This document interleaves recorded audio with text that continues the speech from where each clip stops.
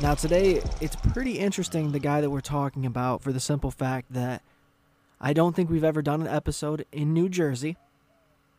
And this particular case features a guy that almost got away with murder. I mean, he was free for a very long time after the crimes took place, but he did eventually die in prison. And today we're talking about a fella by the name of John List. And the reason this name stands out to me is because one of my favorite comedians as of these days is Joe List. And I wonder how common that last name is, because it feels like I've never met anybody named List. I only know of the comedian, so who knows? It's very possible. Does he talk about it? Has anybody ever asked him? I don't know. But it is curious to think that there was this guy who did these things, and now there's a more famous comedian out there with a very, very similar name. So like I said, we're talking about John List. Let's dive into this. It's going to be a wild ride. We've yet to have anybody commit such a heinous crime and nearly get away with it. I believe we've talked about Robert Fisher, who I believe is still at large, and it's very similar. These crimes are very similar. So right now, John List, we're heading to Westfield, New Jersey. Now, John Emil List, E-M-I-L, List, was born September 27, 1925. So, old man. When he was finally captured, he was well into his 60s and 70s. Old man. He ended up passing away March 21st, 2008 at the age of 82 in Trenton, New Jersey. But he was born in Bay City, Michigan. And it is a county of... Bay City is in Bay County, which is in Michigan. It's located near the base of Saginaw Bay on Lake Huron. As of the 2010 census, the city's population was 34,000, and it's the principal city of the Bay City Metropolitan Statistical Area, which is included in the Saginaw Midland Bay City Combined Statistical Area. So there you go, 34,000, Bay City. It was settled in 1837. The mayor's Kathleen Newsham. And it seems to be, as far as the way it looks, it's probably a relatively nice place. As of 2010, like we said, 34,000 people. You could imagine that out of the families and the households in general that were living there, there's 89% white people, 3.5% black, 0.6% Native American, 0.5% Asian, and 1.8% from other races. So that just seems like they're just like, well, that's enough. We're not gonna keep writing about this. That seems like enough numbers, right? Kind of how I feel.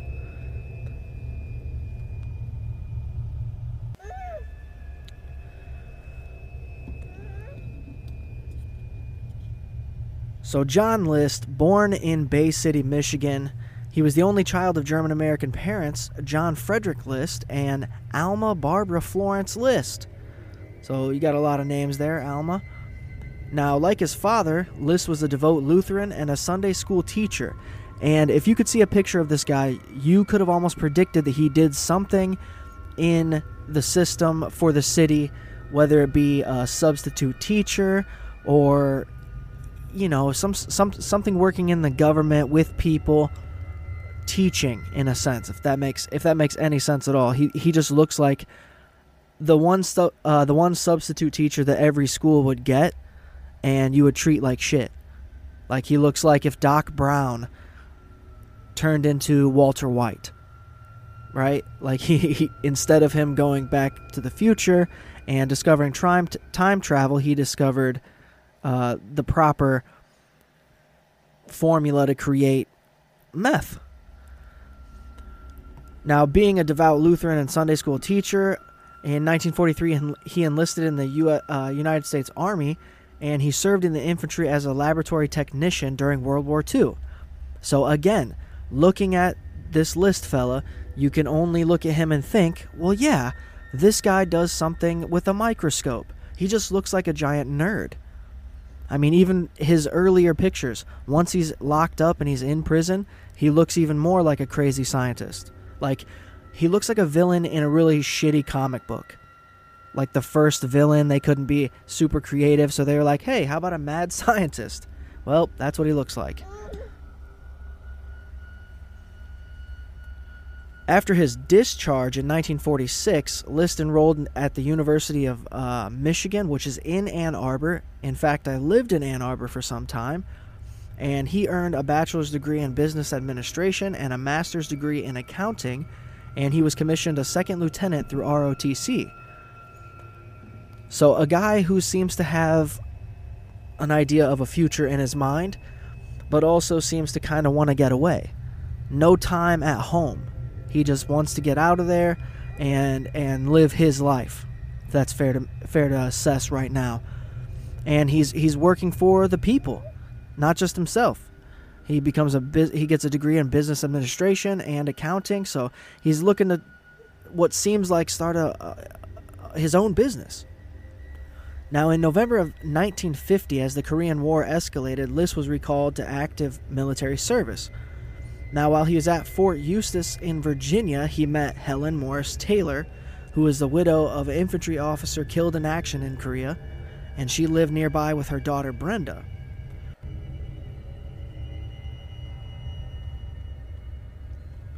So he's out there, he's fighting for the country, he gets discharged, he meets a lovely woman who has a child from a previous relationship, and you have to assume he might have known the guy that she was with previously, right? Otherwise, how would he have met her?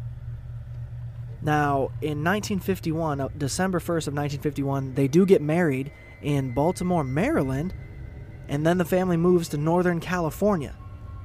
So not only does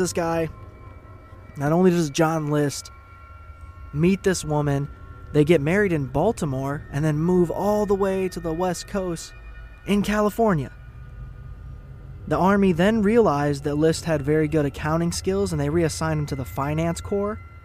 And the long and short of the Finance Corps is simply, it's a combat service support branch of the U.S. Army.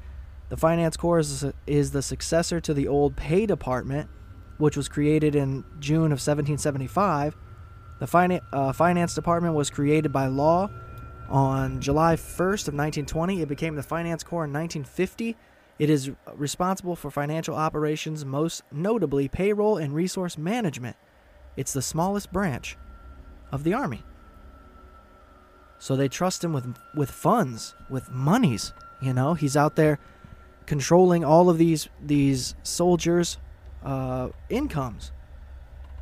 And after completion of his second tour in 1952, List worked for an accounting firm in Detroit.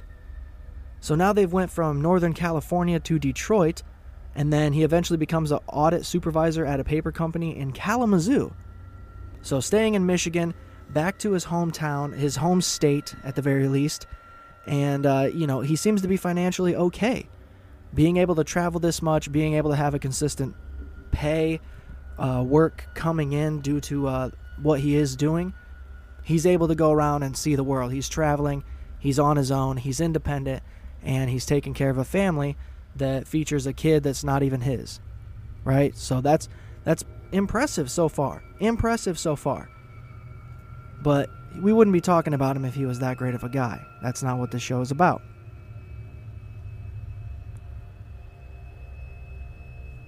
Now, while he's in Kalamazoo, he has 3 more children, and by 1959, List had risen to general supervisor of the company's accounting department. So once again, in charge of the money. Now, Helen, who was an alcoholic, had become increasingly unstable. In 1960, Brenda married and left the household, which was the daughter, Helen's daughter. She gets married and leaves. And List finally removes the remainder of his family to Rochester, New York. So look at all these places he's going, and the ability to just pick up and leave. Nothing tying him down. And when he's in Rochester, he takes a job with Xerox, and we've heard of this company. It's a large printing company, like they make paper or something? I don't know. We know what Xerox is. He eventually became director of the accounting service, once again, in the money. And in 1965, List accepted a position as vice president and comptroller at a bank in New Jersey, in Jersey City, New Jersey, where he moved with his wife, children, and mother into the Breeze Knoll, a 19-room Victorian mansion at 431 Hillside Avenue in Westfield. So, being born in Michigan, the small town of Michigan, wherever that was again, I can't remember. Bay City, Michigan, not a large population. But then he moves to Hillside Avenue in Westfield, New Jersey. And the one thing that we can automatically already say about Westfield is it has a smaller population than Bay City, where he was born, but it is in one of the highest income cities anywhere in the United States. So they make some money in Westfield. They continue to make money. I'm sure it's even more. It's just a beautiful place to live today. I mean, let alone 10 years ago. Westfield is ranked as in the 99th highest income place in the United States. It has the 18th highest income in New Jersey. According to a 2014 nationwide survey, Westfield was ranked as the 30th safest city to live in the United States. So that's pretty high. That's one of the highest things, the fact that it's one of the safest places, top 30. Those are good numbers. They look really good. Now, we've learned a lot about this John List fella. We've learned that he is independent. He went out on his own. He left his family to enlist in the Army. He's very good with numbers and money.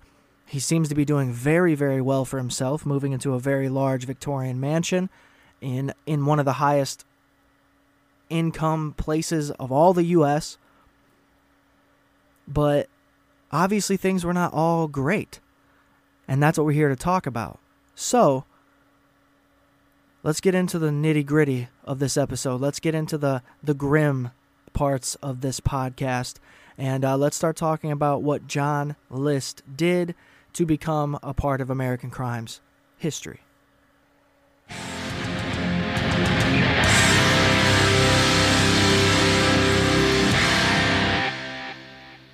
So obviously John's not a great guy.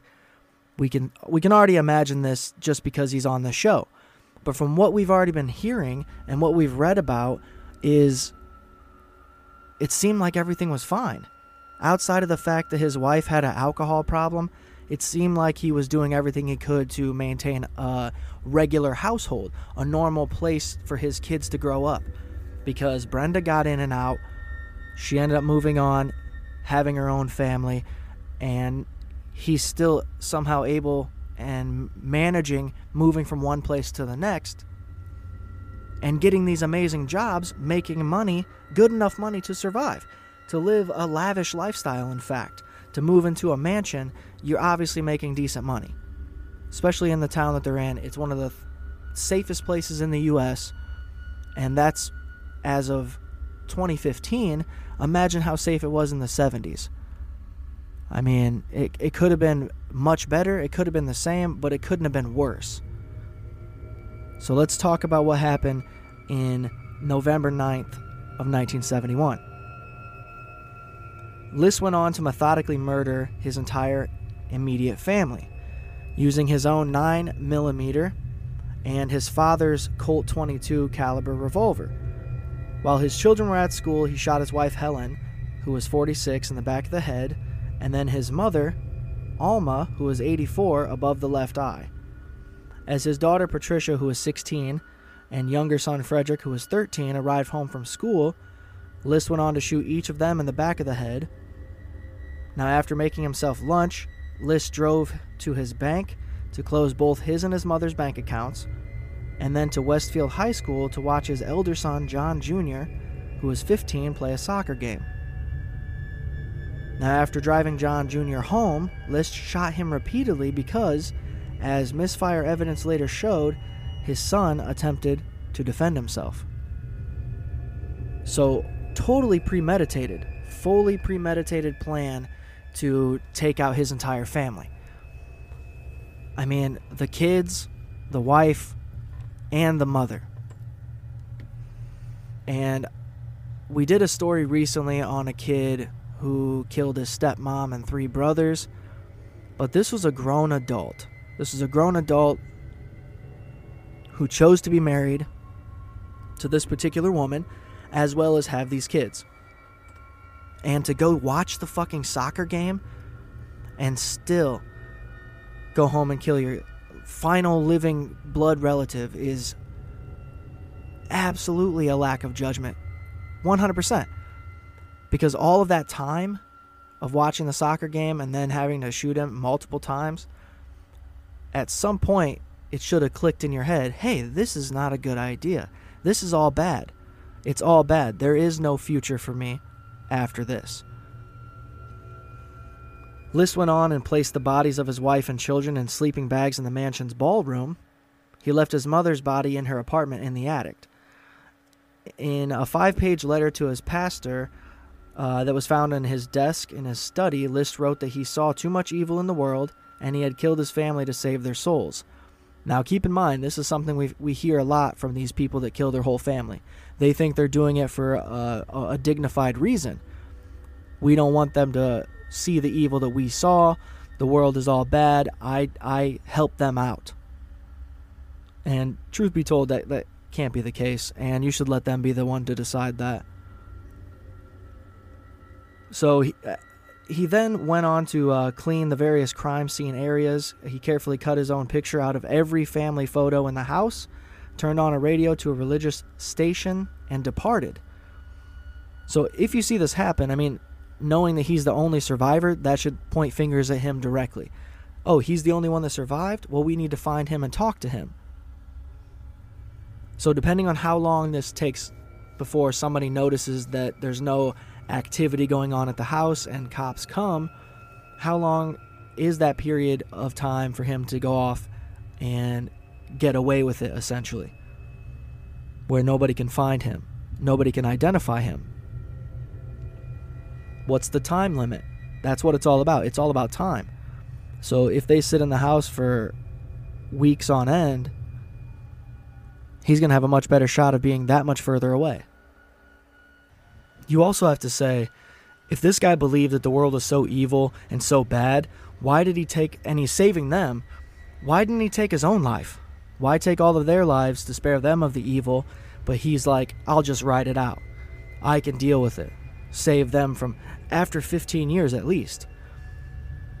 And now Brenda is living without anybody.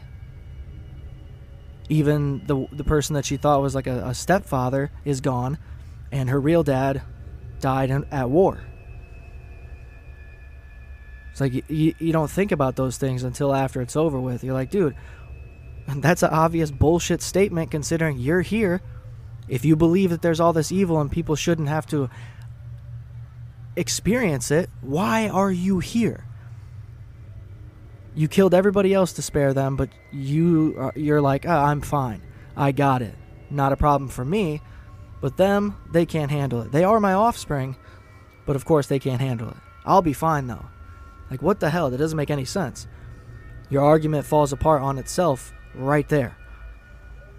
Now, had he killed himself and his whole family, then if he had some written letter that said, yeah, I'm sparing everybody from the evil of the world, you could be like, oh, you'd make more sense of it. But now because he's alive, you know he's fucking lying. That's bullshit. And to be honest, I always hate when you hear about somebody who attempts to defend themselves in situations like this. I hate when it's a kid and you do find out later that they did try to save themselves. Because you're like, damn it. If only they fucking had. You just want them to had either survived or done something so altering to this person that there's no way they get away with the crime. But as we further along in this story, you're going to hear that it doesn't work out. It doesn't work out. And when you hear about the kid who ends up, I'm imagining he probably saw something when he got to the house that was like, oh, Dad, that's weird. And then his dad tries to kill him and he tries to survive. Like I said, you just hope that, obviously we know now that he didn't survive, but damn it, at least one time when they fight back, you'd like to be like, yeah, the dude tried to kill me and I survived. I did everything I could to survive and he ended up dying instead of me. It's such a rare occurrence that happens, but those are the stories you'd prefer. And keep in mind as well, these crimes took place in a city where they have a very low crime rate, one of the lowest in the United States. And this crime consisted of kids being killed. Like, what's going on? That had to shake up the entire city. And when you're in a city like this, you can guarantee one thing for sure. There's going to be a nosy neighbor. Now, which neighbor, we can't say for sure, but there's always one. There's always one lady who's paying too much attention to what the fuck is going on that doesn't concern her. Now, sometimes those ladies pay off, and they help solve a crime. But when it's as plain as day, it's simple like this, it's put together very simple for the officers, you can sit here and say, well, he's the only survivor, it has to be him, at the very least, we need to talk to him so we can rule him out. We can get him out of the lineup. We can stop saying it's probably the father that killed the whole family, right? But they can't get a hold of him. And the murders weren't even discovered until December 7th, nearly a month later. And this was due in part to the family's reclusiveness and refusal to socialize. So they were already a family that was very in tune with themselves and not with the people around them, so even the nosy neighbor wasn't concerned with the lack of activity. So because they didn't socialize, and in part to the notes sent by the list to the children's schools and part-time jobs stating that the children would not be visiting their maternal grandmother, in North Carolina. So he says, hey, I'm going to put out all this information so that way nobody comes looking for them. We're going to be in North Carolina. Now, Helen's mother was ill and had to cancel a visit to Westfield because of it. And she had made the trip. Had she had made the trip, List later said she would have been the 6th victim, saying that she would have died too. So, geez, he was not willing to... He was taking everybody out with no remorse. Neighbors noticed that List also stopped asking for milk, mail, and newspaper deliveries. All the mansion's rooms were illuminated day and night, with no apparent activity in them. And after light bulbs began burning out one by one, they finally called the police. So somebody was watching. One of these neighbors was paying attention. They were seeing these lights on. It got weird because they were on during the day, the middle of the night, all of these random hours. But it took that long for them to be like, oh, the lights are burning out. Well, somebody's not there. So police were called. The investigators came. They did an outside search of Breeze Knoll, which was the Victorian mansion, and they found nothing at first. And the local residents had officially believed that the List family had indeed decided on an extended vacation. But on the night of December 7th, police were again called to the house where they found Patricia List's drama coach, so she's trying to be an actress, and he's standing outside the front door yelling out her name. And he was convinced that something was very wrong, and he told the police officers that they should enter through an unlocked window that he found that led to the basement, where they eventually find the murdered victims in the ballroom. Now, as we said earlier, Westfield, ranking in the highest of least crime of any city, there were no violent crimes in Westfield since 1963. So this is 8 years later where an actual crime receives national attention, and it becomes the site of the most notorious felony in New Jersey since the kidnapping and murder of the Lindbergh baby. So that's very publicized. A nationwide manhunt was launched. Police investigators and hundreds of leads without success. All reliable photographs of List had been destroyed. The family car was found parked at the JFK airport in New York City, but there was no evidence that he had boarded a flight. So he obviously had a different name. That didn't help them further their investigation. Alma's body, which was the grandmother, was flown to Frankenmuth, Michigan? I don't know how to say that, but yes, flown to Michigan and interred at the St. Lorenz Lutheran Cemetery. Helen and her 3 children were buried at Fairview Cemetery in Westfield. Now, the Breeze Knoll property remained empty until it was destroyed by arson in August of '72, 9 months after the murders, a crime that remains officially unsolved. So, I would imagine the people in the town, in that area, came together in one of their secret meetings in a basement somewhere and decided that place had to go. Now, the home was destroyed along with the ballroom's stained glass skylight, which was rumored to be a signed Tiffany original worth at least $100,000 at the time, equivalent to $610,000 in 2019. So the whole reason for this also was the fact that they were behind on money. They needed money.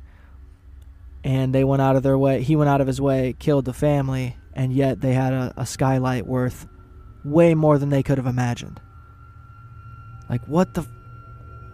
I mean, the improper thinking, of course.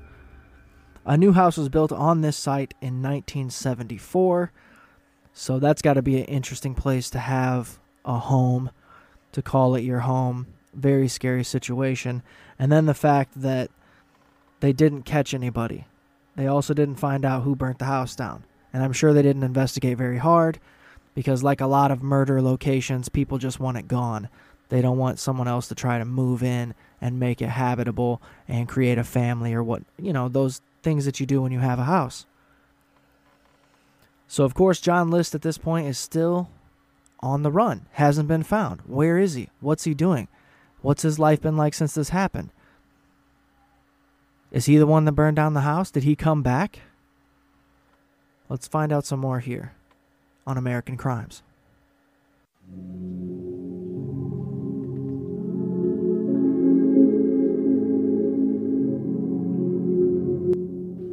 We are all from a place where secrets are everywhere. Whether it's unsolved true crimes, urban legends, or ghost stories, here at Dead Town, nothing is off the limits. Every episode we dive into the pits of the obscure. Dead Town combines horror with comedy to bring you the most interesting and entertaining topics in the most digestible way. Join in with your own stories by contacting the show at yourdeadtown@gmail.com. Now gather up your friends, turn on the lights, because you won't want to listen alone. Welcome to Dead Town. Let's get curious.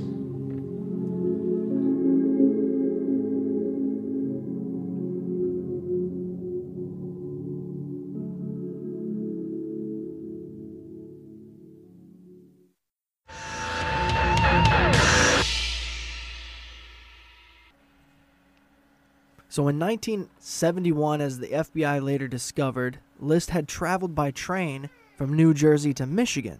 So he went back home, headed back to his hometown, headed back to his home state, I would say. And of course, you would imagine people recognized him, but they didn't know that he committed a crime. So what reason would they have to say anything? He then went to Colorado, where he settled in Denver in early 1972. He took an accounting job as Robert Peter Bob Clark. So his nickname was Bob, but he went by Robert Peter Clark. Like, what the fuck? A lot of names, very common, I'd say.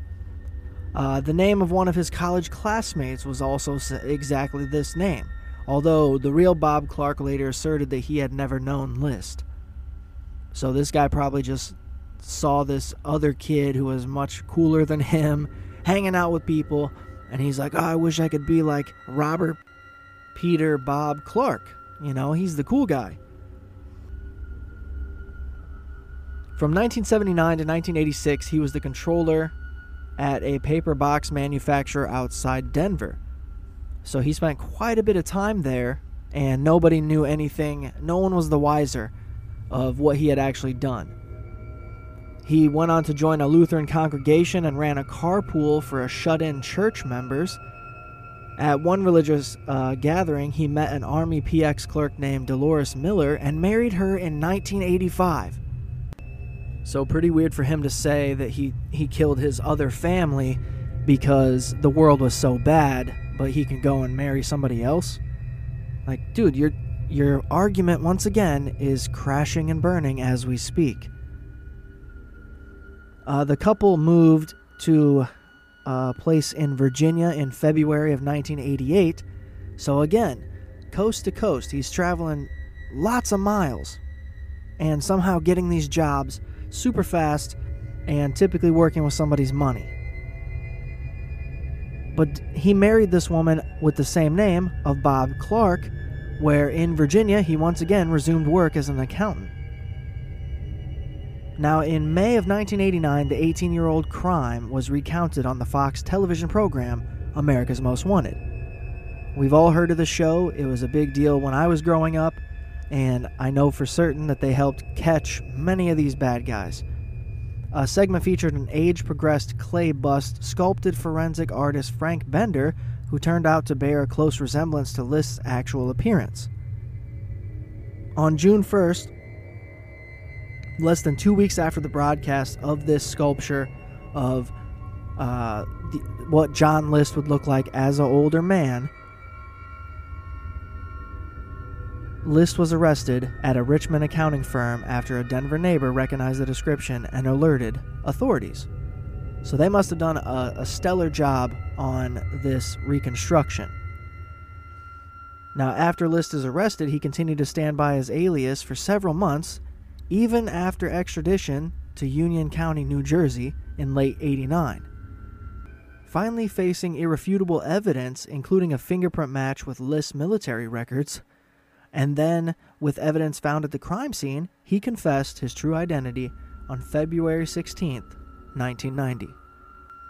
At a trial, List testified that his financial difficulties reached crisis level in 1971, which you have to think, how is that possible? You were getting these amazing jobs working with money, and you couldn't figure out how to manage your own money? That doesn't make any sense. He was laid off in 71, the closure of the Jersey City Bank. To avoid sharing this humiliating development with his family, he spent each workday sitting at the Westfield train station. Now, we've heard of this before, where it's like men used to be so ashamed of losing a job that they would still get up and go do something else to pretend that they were going to their job. And this is what John List was doing, and his family was falling for it. But apparently, he was losing money. He would actually skim money from his mother's bank accounts to avoid defaulting on his mortgage. It's like, well, shouldn't she be helping anyways if she lives there? Now, a court-appointed psychiatrist testified that List suffered from OCD, and he saw only two solutions to his situation: accept welfare or kill his family and send their souls to heaven. So that, I don't know if that's part of the scripture in any religion, where it's like, oh, just kill your family and that'll be better. So welfare was actually the unacceptable option. He reasoned this because it would expose him and his family to ridicule and violate his authoritarian father's teachings regarding the care and protection of family members. So he was upset that his dad was going to be upset with him, and thought that, let's just take your grandchildren and rid them of the world instead of asking for help. What? Hard to understand. So he's worried Dad's going to be upset at him, and that's why another reason why he thinks that he should do this instead of welfare. Now, on April 12, 1990, List was convicted of 5 counts of first-degree murder, as he should be.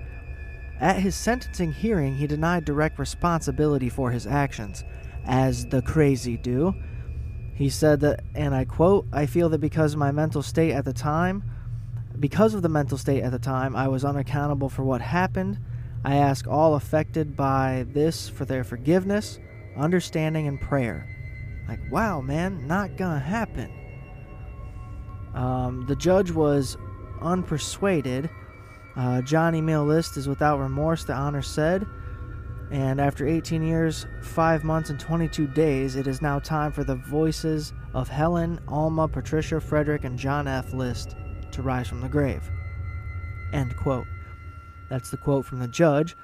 He says he ends up going on to impose a sentence of five terms of life imprisonment to be served consecutively, the maximum permissible penalty at the time, and very well deserved.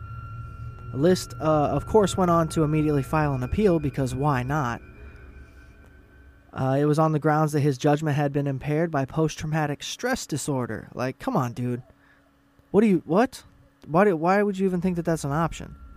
What makes you think that makes any sense for this at all? If anything, insanity, maybe. Because none of this makes any sense. To kill your whole family because you're worried about welfare and then to go on to marry somebody else but also keep your own life, it doesn't make any sense. That's insane. But to say that you had PTSD due to the military service and that's why everybody had to go, maybe. But also that should have been the first thing. You should have been talking to somebody well before this ever happened.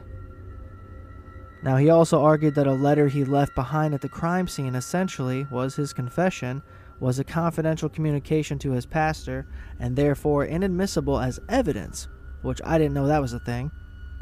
The federal appeals court rejected both arguments, so apparently it's not a thing. List eventually expressed a degree of remorse for his crimes, saying, and I quote, "I wish I had never done what I did. I regretted my action and prayed for forgiveness ever since, as he should be, but also know that it didn't make any sense, and it is very, very horrible, and you should only be in prison forever." Now, when asked by Connie Chung in 2002 why he had not taken his own life, as I had previously mentioned, he said he believed that suicide would have barred him from heaven, where he hoped to be reunited with his family. Bullshit, man. So suicide doesn't get you in, but murder does? Murder does. Murder gets you into heaven. That's a new one. List does finally die from pneumonia at the age of 82. So he gets to live a very long life, killing his 15-year-old, 13-year-old, just children. What the fuck? And he dies in custody on March 21st, 2008, at the St. Francis Medical Center in Trenton, New Jersey. Reporting his death, the New Jersey Star-Ledger referred to him as the Boogeyman of Westfield, and that he most certainly is, if not more like a demon.